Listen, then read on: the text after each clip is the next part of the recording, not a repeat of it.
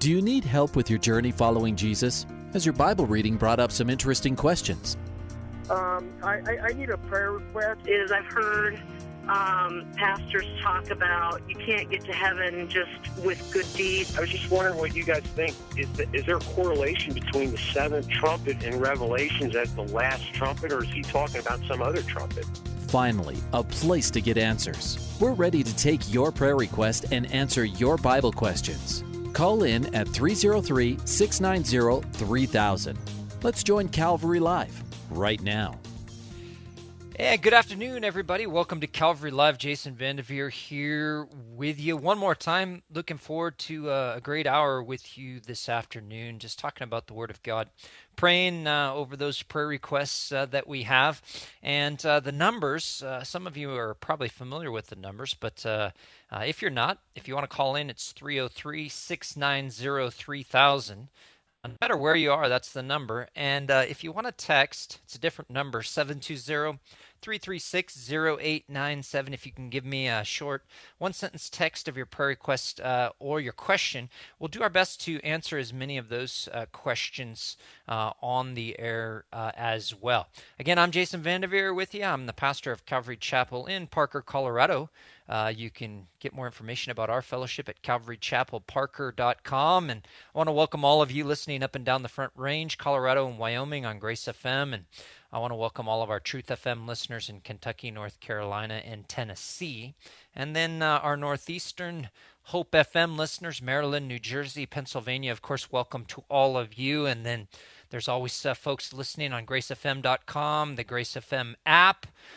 Those listening on streaming services like iHeartRadio, we want to welcome all of you as well. I can see many have logged in or tuned in all across the United States. Usually we have some international listeners as well. Welcome to all of you. Those that are up early or staying up late in different parts of the world, we're glad you decided to tune into the program. Hey, I want to let you know also you can listen to the Calvary Live podcast on Apple Podcasts. If you want to go back and listen to an archived copy of a show that you missed, or you want to re-listen to a particular answer of a show, just select the original show date and if you select that, you can go back and listen to that broadcast. Keep in mind, if you're listening on Truth FM or Hope FM, you are listening exactly on a 1-week delay. So just keep that in mind when you're selecting the original show date. Of course, you can call in live. We're here Monday through Friday at the same time, but you're listening to a slightly different show than you may be calling into. Hey, again, I'm Jason Vandeveer. I'm with you for the next hour, answering your questions about the Bible. And that's the best part of this show is you and your questions. So 303-690-3000 is the number if you want to join me on the air, and I'd love to have you do so. And as I said, you can also text as well, and that is 720-336-0897 is the number to call. And we have a question here via text regarding homosexuality, and the question, trying to get the whole, looks like there's a couple of texts here, and just regarding whether or not homosexuality is biblical and not necessarily right biblically, but is prohibited biblically. And it sounds like this person was reading some sort of tech or some sort of book or something like that, defending homosexuality. Of course, that's it's pretty common today, shall we say.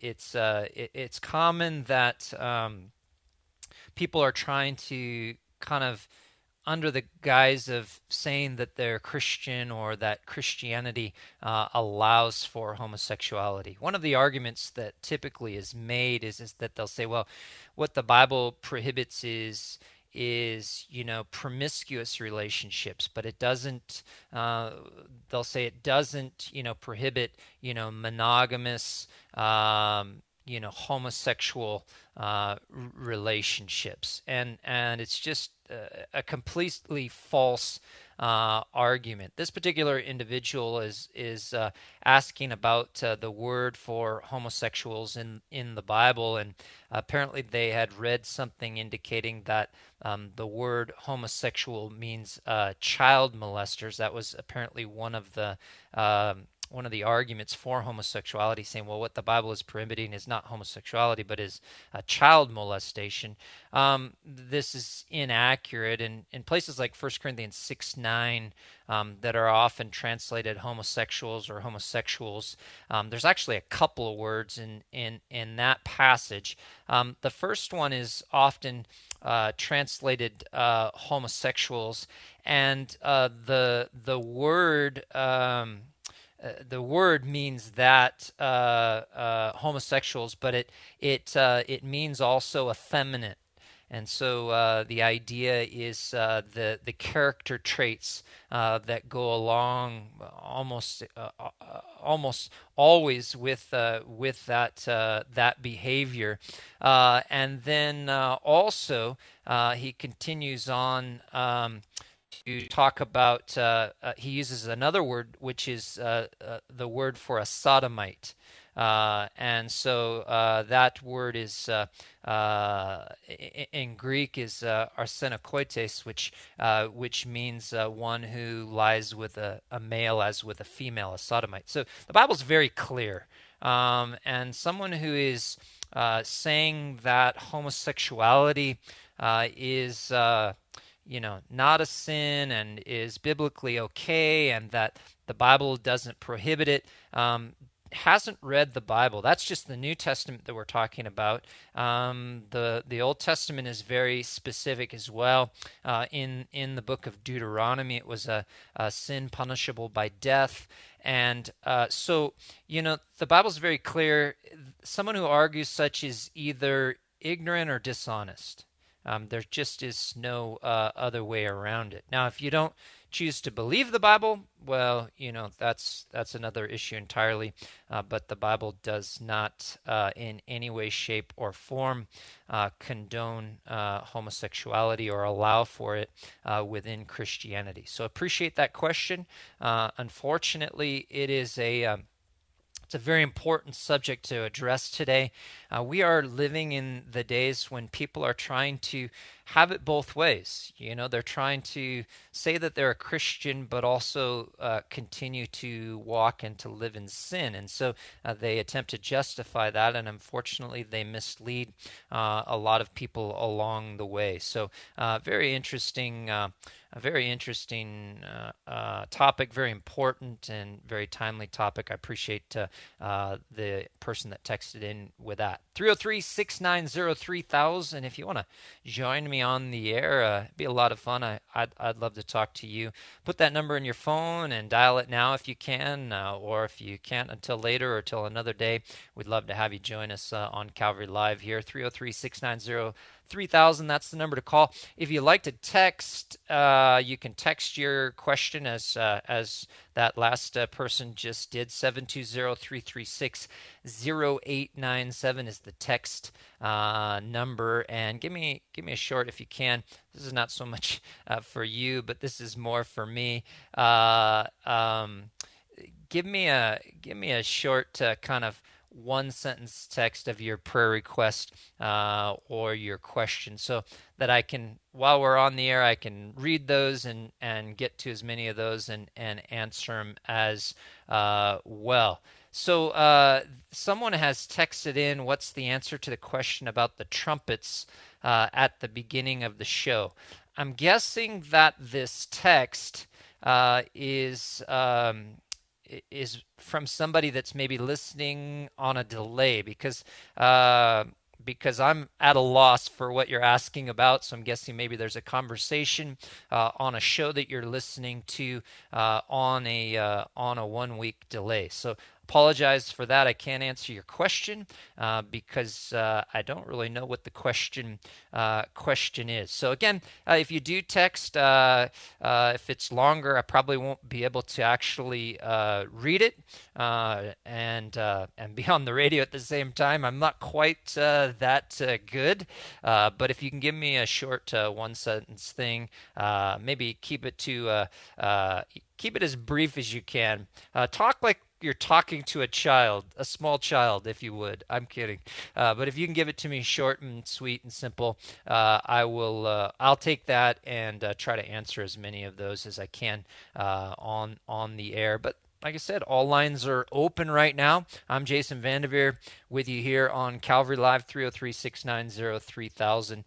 If you want to join me on the air. And it's much more interesting listening to you and your questions than just listening to me. Nobody should be subjected to just having to listen to me. But Bible questions, prayer requests, maybe you heard something recently in a message at church or on the radio or somewhere else and made you think about some things and you have some questions about that.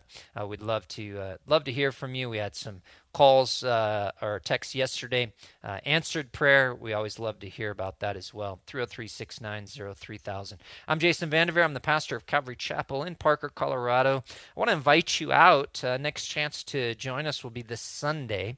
We'll be wrapping up the book of Ezekiel. Well, at least that's the plan, to finish up the book of Ezekiel. We're in well, if you're familiar with the end of the book of Ezekiel, you know that it deals with the millennial reign of Christ. We just looked in 2 parts at the millennial temple, and now we'll wrap up just looking at the millennial reign and the millennial conditions as a whole. So if you want to join us, it's going to be a great time of just worship, fellowship, prayer, study of the Word of God Sunday. You got a couple times. All times are Mountain, 9 a.m. or 10:45 a.m.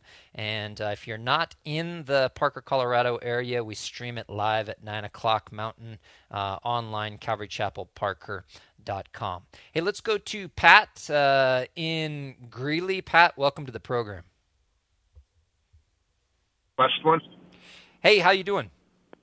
Doing fine. I hope your day is blessed. You know what, it is, and I'm thankful for that. The Lord is really good to me. I don't deserve it.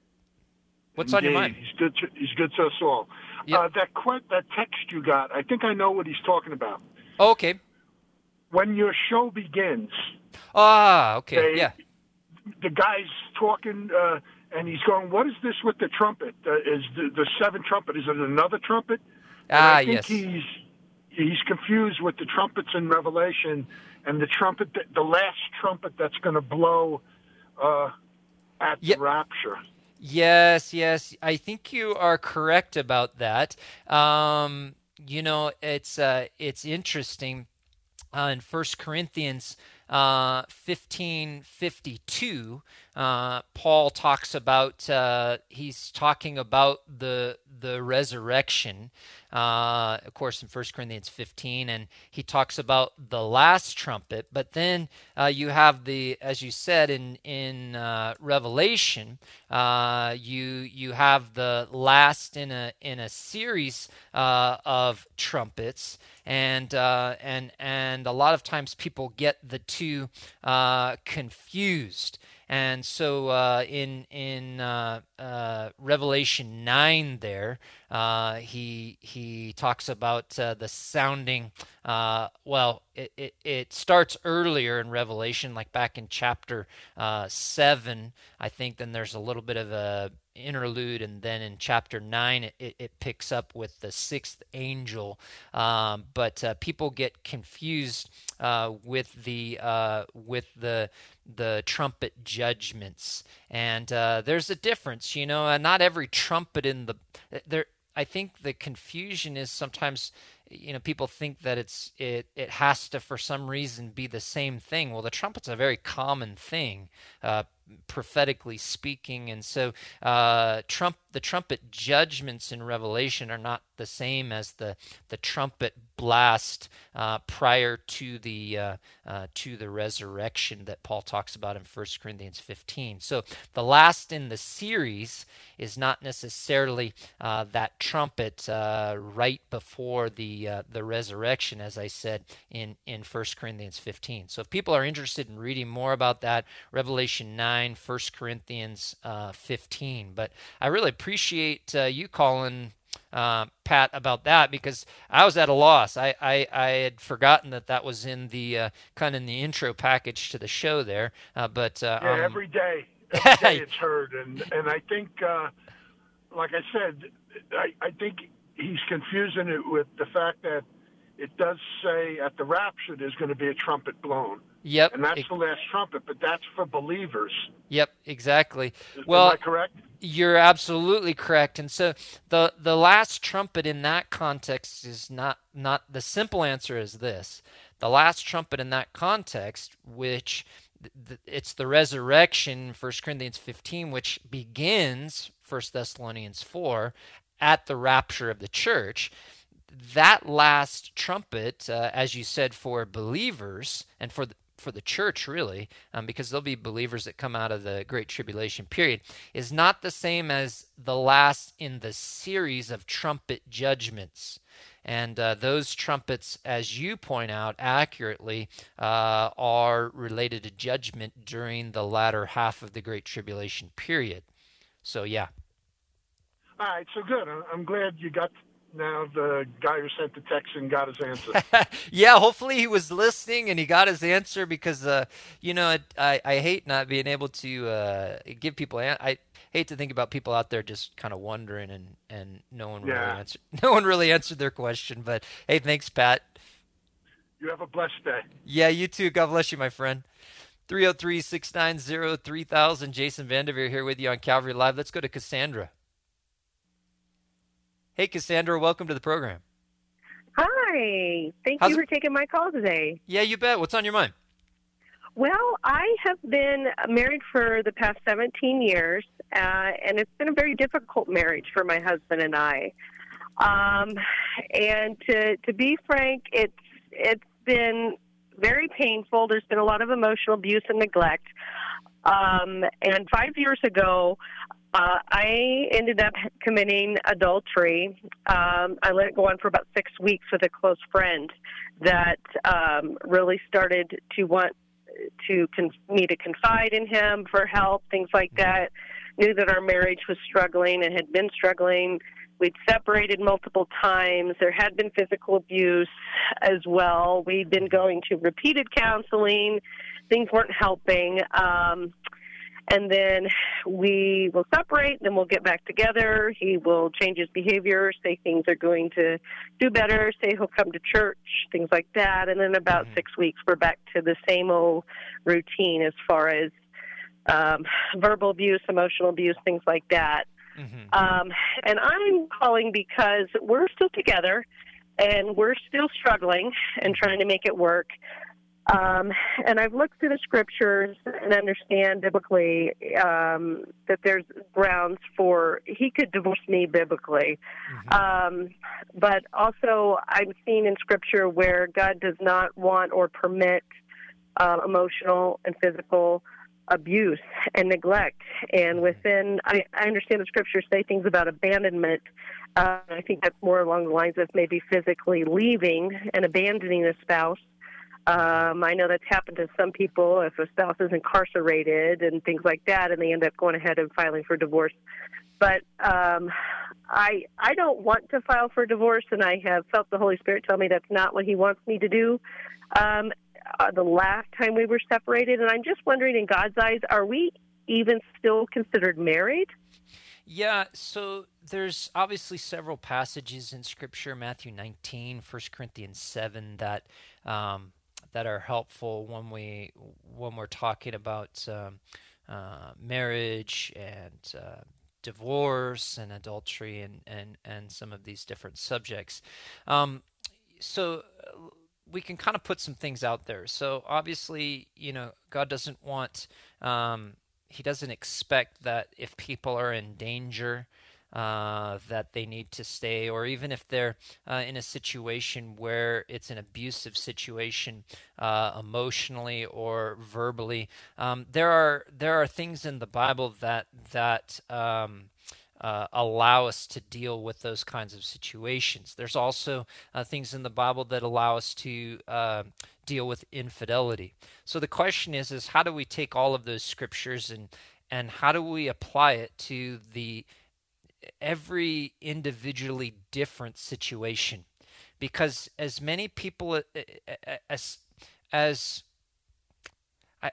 common, shall we say, as these things are, or as I guess clearly defined as these things are, the situation is always different. And I've never seen, two situations that are exactly the same. And so that's where it really becomes challenging, is to take then what the scripture says and apply it to that given situation.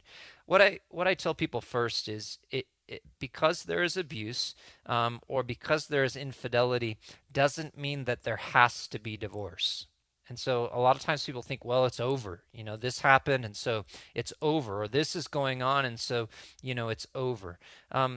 What people need to realize is that doesn't mean that there can't be healing, that things can't work out. But obviously certain things have to happen with both people for there to be healing and for there to be the ability to move forward. So to answer your first question, are you still married in the eyes of God? The answer is yes. You are still married before the Lord, but obviously infidelity at any point, if it hasn't been dealt with, and it sounds like you've done some things to work through that, but that causes some significant issues in a marriage. And so, obviously there was a lot of things that happened leading up to that, but there's that causes some issues. And so that really kind of breaks that marital bond. But in the eyes of God, you're still married. You're not divorced until you divorce. The infidelity just allows, as you pointed out for your husband, biblically speaking, he would have grounds for divorce at some point. I don't think that that's, without certain limitations. In other words, I don't think a person can say, well, there's been infidelity and, but there was healing in the relationship, but now 15 years later, I want to go back and I want to play that card. I don't think it works that way. But I don't think that that's an honest dealing of what the scripture has to say. So before God, yes, you're still married. Now, when we start talking about abuse and or other situations, then we need to kind of rely on passages like 1 Corinthians chapter 7. So Matthew 19 and similar passages deal with the infidelity aspect of marriage, but 1 Corinthians 7 deals with a lot of other aspects of marriage. It deals with when a believer's married to an unbeliever and things like that. But it also deals with separation and other things. He talks about he talks about in verse 15, if there's, like you pointed out, if there's abandonment, and he talks about, wives staying with their husband and the sanctification of the children. In other words, children being set apart, to the Lord and having those the blessings that come along with being in that home, particularly with one believing spouse. And he seems to deal with the issue, of separation there, where he talks about in verses 10 and 11, he talks about a wife not departing from her husband, but he says if she does depart, let her remain unmarried or be reconciled to her husband, and a husband is not to divorce her wife. Okay. And so right. I think that there are times when separation, particularly when there's violence or some sort of emotional abuse, I think that biblically speaking, separation is necessary and is biblical with the intent, though, of reconciliation. Does that make sense to you? Yeah, it sure does. Absolutely. I feel like we've jumped through all those hoops and we've gone through all those cycles of it. So, yeah, it's just one more thing to keep in mind. I keep hanging in there. Marriage is not easy. Well, and here's the thing. So what you can say is, today and tomorrow and each and every day, what does God want me to do today? Well, I am married, and as you point out, the Lord very specifically says, and I believe it's in Malachi, that the Lord hates divorce, and so obviously I don't want to go down that road unless it's absolutely necessary. And so from your perspective, it doesn't sound like divorce is the road that you want to go down, but it also doesn't sound like your situation is it's far from ideal at the present time. So what that involves right now is, obviously you've got to consider your safety. You've got to consider, your spiritual and your physical health. And so there may be decisions that you have to make from time to time. But then it just involves prayer, continuing to be patient for the other person, and as the scripture says, being willing to, if you don't think he's necessarily a believer, well, 1 Corinthians 7, addresses that as well. And sometimes that's not always the answer that we want to hear, but because, it doesn't give us we're seeking immediate, we prefer as human beings, results now. And it doesn't always work that way. Oftentimes, there's the work of faith is a patient and is a long decades or even lifelong work. And so my encouragement to you is to pray for your marriage, to continue to seek to get counseling if your husband is willing to go with you, to do that through your church, to make sure that you're plugged into church. You mentioned he doesn't sound like he really wants to do that, but keep inviting him, keep praying. I would encourage you to pray and to fast, for your marriage, for your husband, and for your relationship with the Lord, and see what God might do. All right. Yeah. Well, Thank you very much for taking my call. You bet. I really appreciate you, Cassandra. God bless you.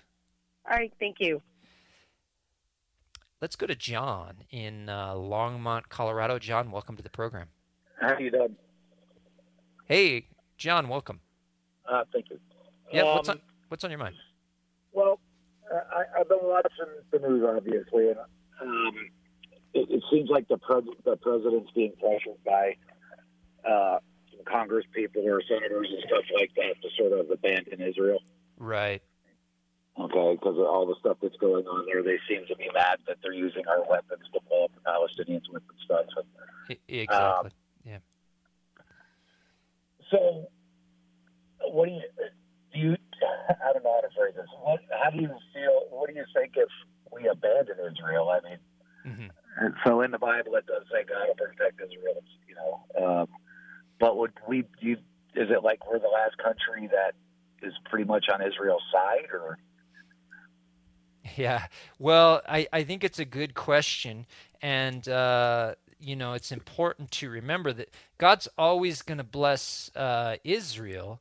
The question is are we going to bless Israel? And if we don't bless Israel, what's going to happen to us? And beginning in Genesis chapter 12, verse 3, and many times moving forward, the Lord says, I'll bless those who bless you, and I will curse him who curses you.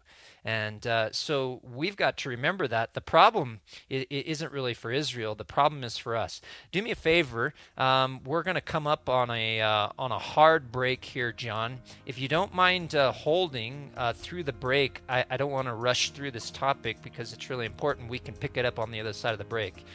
So do me a favor, John. Hang on. Folks, you're listening to Calvary Live. Jason Vanderveer with you, 303-690-3000. And we're going to take a break. We'll be right back.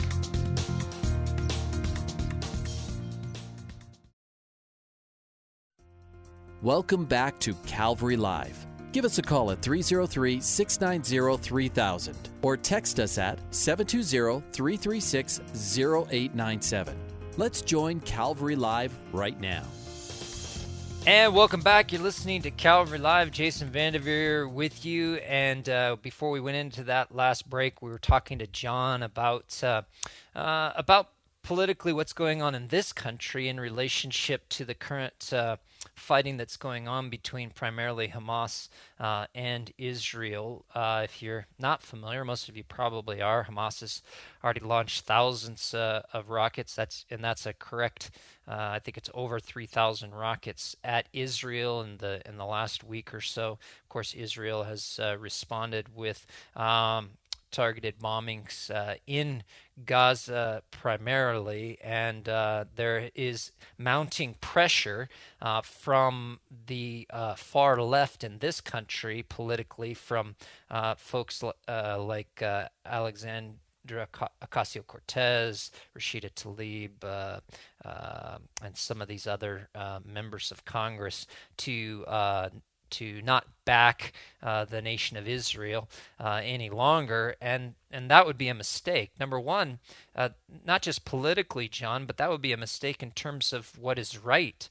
I tell people a lot of times it would be like as if your neighbor started shooting at your house. And your next door neighbor's shooting at your house, and so you take steps to stop that, and everybody says, wait a minute, let's make peace. Well, no, someone is trying to kill you and is shooting at you from next door. Or let's take it on a national level. If Canada or Mexico started launching missiles at the United States and Washington D.C., we would respond, and we would have to not only respond, but we would have to make sure that we eliminated the future threat. And that's the key here is Israel needs to be free at some point to eliminate that threat. And as allies of the United States, or as allies of Israel, the United States should support Israel in eliminating that threat. And Israel, if you're not familiar with how they go about this, Hamas, unfortunately, puts its missile sites and other things next to hospitals, in hospitals, next to civilian populations and schools, in media buildings. And so it makes it very difficult because, their theory is, well, Israel won't bomb us. And if they do, it'll be very politically, not advantageous for them because everybody will get upset that they bombed this building, just like when they blew up the media building. But if you notice, there's no casualty figures a lot of times in relationship to these targets because Israel warns. They have different methods of warning people in these locations, innocent people, to get out of the way before they destroy these things. But that's not a very popular message on the left, and so they distort that message. They flat out lie, and so it creates this whole political thing that you see right now. They all sort of remain enabled. Unfortunately, they don't get the same punishment. So I guess where I'm going with this, do you feel like the last sign there is to build the temple? Say that again. I didn't quite hear what you said. So I guess where I'm going with this, do you feel like the last sign that there is before all this is to have the temple built? Yeah, no. So let's talk. That's a great question. So let's talk about what's going to happen in Ezekiel 38 and 39. So the next thing really is the rapture of the church. There really is not much left in terms of big ticket items prophetically before the rapture of the church from 1 Thessalonians chapter 4. And so I think the next thing that's going to happen, and obviously we don't know the day or the hour, but I believe that it's going to happen soon, is the church being caught up to meet the Lord in the air. Now, after that, very early on in the Great Tribulation period, we have the Magog invasion of Ezekiel 38 and 39. That's Russia and her allies coming down from the north against Israel Israel. They'll be soundly defeated by the Lord. And then there'll be the rebuilding of the temple in accordance with the false peace of the Messiah of the Antichrist, rather, in the beginning of the Great Tribulation period, the first 3.5 years being a period of peace and the reinstitution of sacrifices there in the temple. But the key to the Magog invasion is that Israel will be dwelling in a perceived peace. So they'll think they're actually safe prior to the Magog invasion. So what that leads me to believe is that at some point here, these threats, Hamas and Hezbollah to the north, and Iran, and some of these other threats, less well-known threats, some of these threats have to somehow at least seem to have been dealt with for Israel to feel secure. And perhaps this is the time when that will happen, paving the way for the rapture and then these things. Well, 3.5 years, almost the time to get the first term of a president started. Yeah, we'll see what happens. But I will say this. If you look at Ezekiel 38 and 39, the United States might be mentioned there.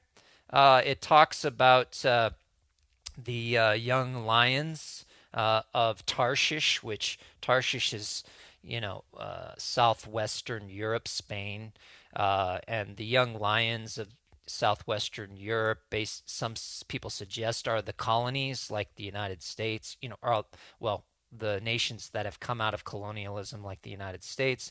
And we see that the young lions, along with Sheba and Dedan, which is Saudi Arabia, a moderate Muslim country, that they kind of just very gently protest this invasion of Israel, the Magog invasion. So there's no strong ally response mentioned in the Bible of the United States in relationship to the Magog invasion. So what that tells me is, one, we're not a factor, or two, we don't really care. In other words, our alliance isn't what it has been historically. So I would watch for that to change in the future, and I think we're already seeing that.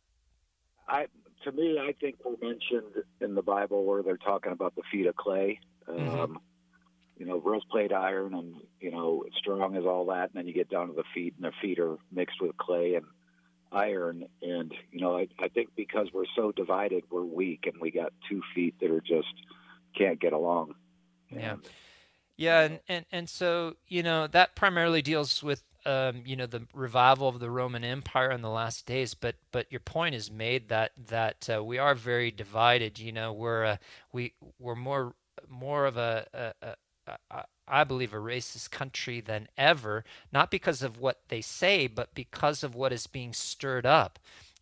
This division that is being caused by some between black and white, and with Asians and with Jews, and make no mistake, those people don't want to resolve that problem. They depend on that division for power, and they have an interest in people being divided. And so we are unfortunately becoming very divided, and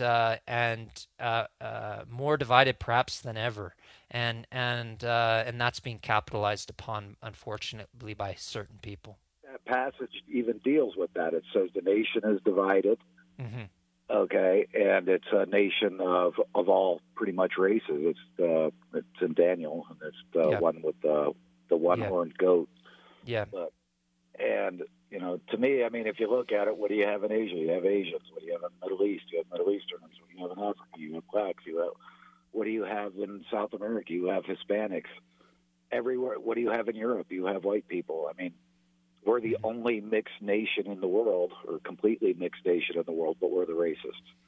Yeah, it's a false narrative. Right now, what's going on? Unfortunately, it's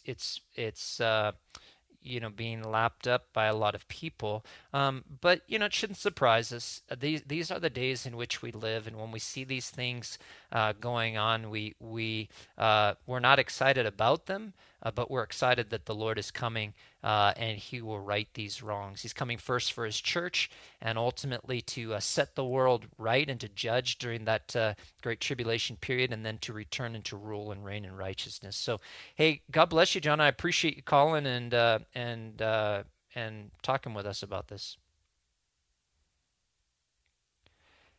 God bless you. I think we might have lost John, or didn't get a chance to fully say goodbye to John there. But hey, John, appreciate it if you're listening. Appreciate you joining us. If you want to join me on the program, 303-690-3000 is the number to call, and 303-690-3000. We've got some text questions here. I got one regarding Mark chapter 13, verses 3 through 7. Jesus warning the disciples there in Mark chapter 13, and this person is just texting is wondering about that. And so when we get into Mark chapter 13, the disciples are asking, they go out of the temple there. And the disciples comment on the temple and so forth, and Jesus says not one stone is going to be left upon another. And so he talks first about the destruction of the temple there in Mark chapter 13, and then he sits on the Mount of Olives opposite the temple. So they travel just a short distance across the Kidron Valley there over to the Mount of Olives, and Peter, James, and John in verse 3 and Andrew ask him, well, when will these things be? So first he's talking about the destruction of the temple, which took place in 70 A.D. at the hands of the Romans. And so they start asking about that. When will these things be? And what will be the sign, they said, when all these things are fulfilled? And so they asked Jesus about his prediction, and so we also know from the companion passage in Matthew 24, verse 3, that they asked him about his coming and the end of the age. So they didn't just ask him, about the fulfillment of this prophecy, but also his coming and the end of the age. And I think that this is where Jesus, he wanted the conversation to go there. It's obviously more important, and he wanted to prepare them, and he wants to prepare them first of all for his crucifixion there, but then he also wanted to prepare them further and to prepare us. And so Jesus answered them. And if you look also at Luke chapter 21, verses 20 through 24, it records how he answered their first question as to the destruction of the temple. And then Jesus goes on to answer the rest of their question here in Mark chapter 13, which is what this person texting is asking about. He first says, don't let anybody deceive you. And the implication is that people have tried to deceive people a lot regarding the end of the age. And then he goes on to give 7 signs of the end. The first thing he says is that many will come saying, that they're the Messiah. So the first sign is false messiahs. And then he says you'll hear of wars and rumors of wars. Don't be troubled. These things must happen, but the end is not yet. So we have the escalation of conflict. The world's going to heat up politically, and conflict is going to increase. And then he talks about in verse 8, increased natural disasters. He says these are the beginning of sorrows. And then he says in verse 9 that there's going to be persecution. And so after all of the other things, there's going to be persecution of believers. But just a reminder there to be aware of that, but also to be aware that God has a greater purpose in all that, even in the lives of believers. And then he continues on in verse 10. He talks about how there's going to be worldwide evangelism. The gospel must first be preached to all the nations. And he says they're going to arrest you and deliver you up. Do not worry beforehand or premeditate what you will speak, or whatever is given you in that hour. Speak that, for it is not you who speak, but the Holy Spirit. And so whoever this applies to, they're not going to need to prepare their message in advance. The Holy Spirit is going to give them his words in that moment. And then he gives the sixth sign: brother will betray brother to death, and a father his child, and a children his parents. And so there's going to be family betrayal of believers. You'll be hated. He gives the seventh: you'll be hated by all for my name's sake. So believers are going to be hated, no longer respected or even tolerated. And so he says, but he who endures to the end will be saved. And so that mark of a true believer is endurance. And so we have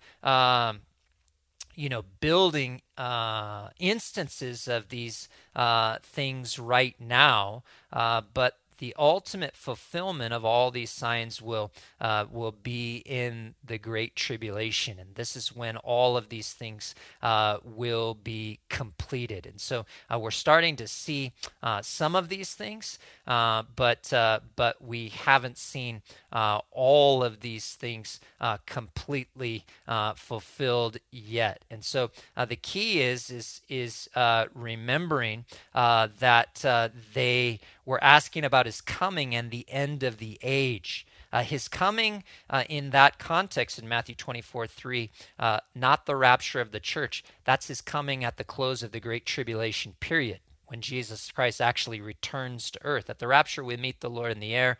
At the end of the tribulation, he returns to earth, sets his foot on the earth, and then sets up his kingdom. That is his coming and the end of the age. So while we see some of these things fulfilled now, the complete fulfillment is going to be during the Great Tribulation period there. So hopefully that helps you a little bit there with your question regarding that. Hey, let's go to Phil in Aurora, Colorado. Phil, welcome to the program. Hi, thank you. Yeah, what's on your mind? So I've been trying to witness to my grandmother, who's 86, and she, to kind of give you an idea of what she believes. I just asked her, what do you believe about Jesus? Over text. She lives in Louisiana, but she responded, Jesus loves me, this I know, ... God, Jesus, the Holy Spirit are in everyone in the form of love, caring, and good. It's up to each individual in their own way and own religion to incorporate them into their own life. And then she says, I'm not sure about the reincarnation. Like, really bad theology. And then, and then I tried to say, well, I agree, Jesus loves you. How do you know Jesus loves you? Do you love him? And then she said, Phil, we agreed to disagree and live life as we each saw fit some years ago while visiting my dad. And she said, I'm not up for further discussion, especially by text. So I was, I don't know. So far, I've kind of just dropped it, and I was thinking maybe I could say something about, like, sorry if I've been overly harsh in the past. Maybe 20 years ago when we kind of had to just say we agree to disagree or whatever, just to, keep the peace or whatever, I guess. And so I just, I don't know. I guess I'm looking for insight, like, like maybe saying something like, I'm not going to give up on you, and it's not over till you die or something. I'm not willing to give up on you, or something. I don't know. Yeah. I guess looking for insight and prayer. Well, first of all, I want to encourage you. Anybody who has ever preached the gospel has offended. And it's not you, it's the gospel. The Bible says that the gospel is an offense. Jesus is an offense. So I don't believe that you need to apologize. You just move forward and be encouraged that you're doing the right thing. Maybe text isn't going to be the best way in this instance to share the gospel, and so I think that would be a fair question to say, well, I understand, and I agree with you too. Maybe it would be better to have this conversation over the phone, or if you're going to be out there, even in person, or both. And if she's open to that, continuing that conversation, as best as as best as you possibly can, with her, and her. Kind of sounds like she's got a lot of different ideas there that she's pulled together, and but as long as she's willing to talk to you in some way, in some capacity, I think that you can, you should continue doing that. And if she doesn't, obviously people can't stop us, from praying for them. And so, just continuing to pray for her salvation, to pray, something that I like to pray sometimes is to realize that, well, there's going to be some people that can't receive from me for whatever reason, that, they won't have that conversation with me, but maybe they'll have it with somebody else. And just pray that if she won't have that conversation with you, that the Lord will send somebody else her way, and she will have that conversation with them, or that the Lord will supernaturally do something, whatever it takes, that the Lord would draw her to Himself. But if she's willing to have that that conversation with you, just in another capacity other than a text, I would just continue to do that, and just politely continue to ask. There's nothing wrong with politely asking until you just find that that's a closed door, and then at that point you can't have the conversation, but you can continue to pray. Does that make sense? Yeah, it does. I was wondering if maybe encouraging her to read the Gospel of John and saying, does that line up with your your belief system? Yeah. And, And maybe making the Gospel of John the basis of any discussion that you would have, to say, hey, maybe we can continue talking, over the phone, or however. Or I don't know if she likes to do FaceTime or anything like that. It sounds like, based on her age, that maybe that wouldn't be her preference, so maybe the phone would be a good option. But whatever way, she might be willing to have a conversation apart from being able to be there. Maybe you can say, hey, how about would you be interested in reading the Gospel of John, and maybe making some notes of some things that you want to talk about, and then you could, on the basis of the Gospel of John, John chapter 3, Jesus and Nicodemus and being born again, and obviously the rest of the Gospel of John, that's a really good place to start in terms of the gospel, and a good way to keep the conversation focused. Yeah. Okay. Well, thank you. Yeah, you bet, Phil. Hey, can I pray for you? Oh, absolutely. Father, we just thank you so much. I thank you for Phil. I thank you for his heart. Lord, I pray that you would give him wisdom. Lord, I just pray that you would just protect him and strengthen him. And Lord, we just pray for his grandmother. We pray for her salvation.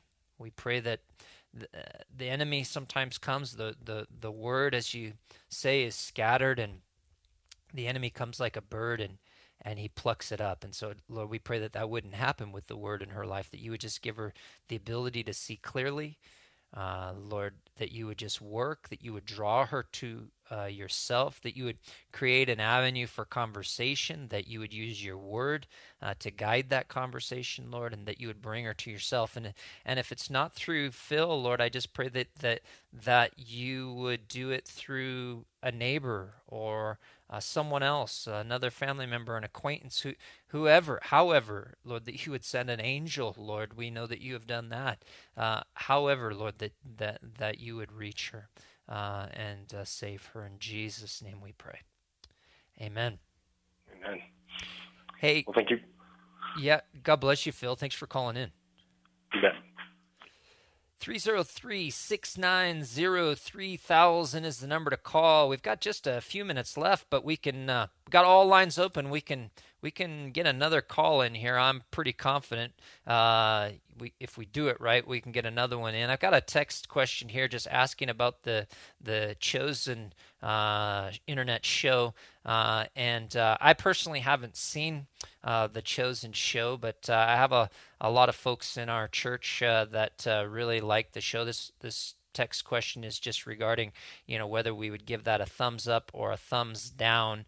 I haven't come across anything negative as far as doctrinally or anything like that regarding the Chosen show, which is just going through, to my understanding, the Gospels and the life and ministry of Jesus there. So I've heard a lot of really good things about it. Haven't heard anything negative or really too controversial about it. So hopefully that helps you, but I can't tell you specifically because I personally haven't watched that program. So maybe you can give me some specific feedback on that program, the Chosen program there.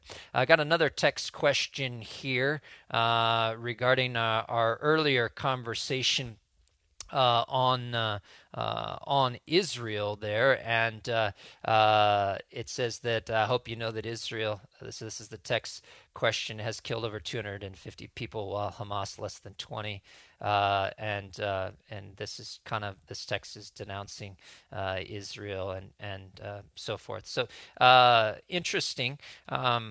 I've been to Israel 7 times. I've been in contact with my friends this week who live there, who've all served in the Israeli military. And first of all, it is important to remember that Israel is secular and not everything that they do is right. But also it's important to remember that for the most part, Israel is a just nation. They don't indiscriminately kill. The reason so many people have been killed in Gaza versus Israel is because Israel possesses Iron Dome.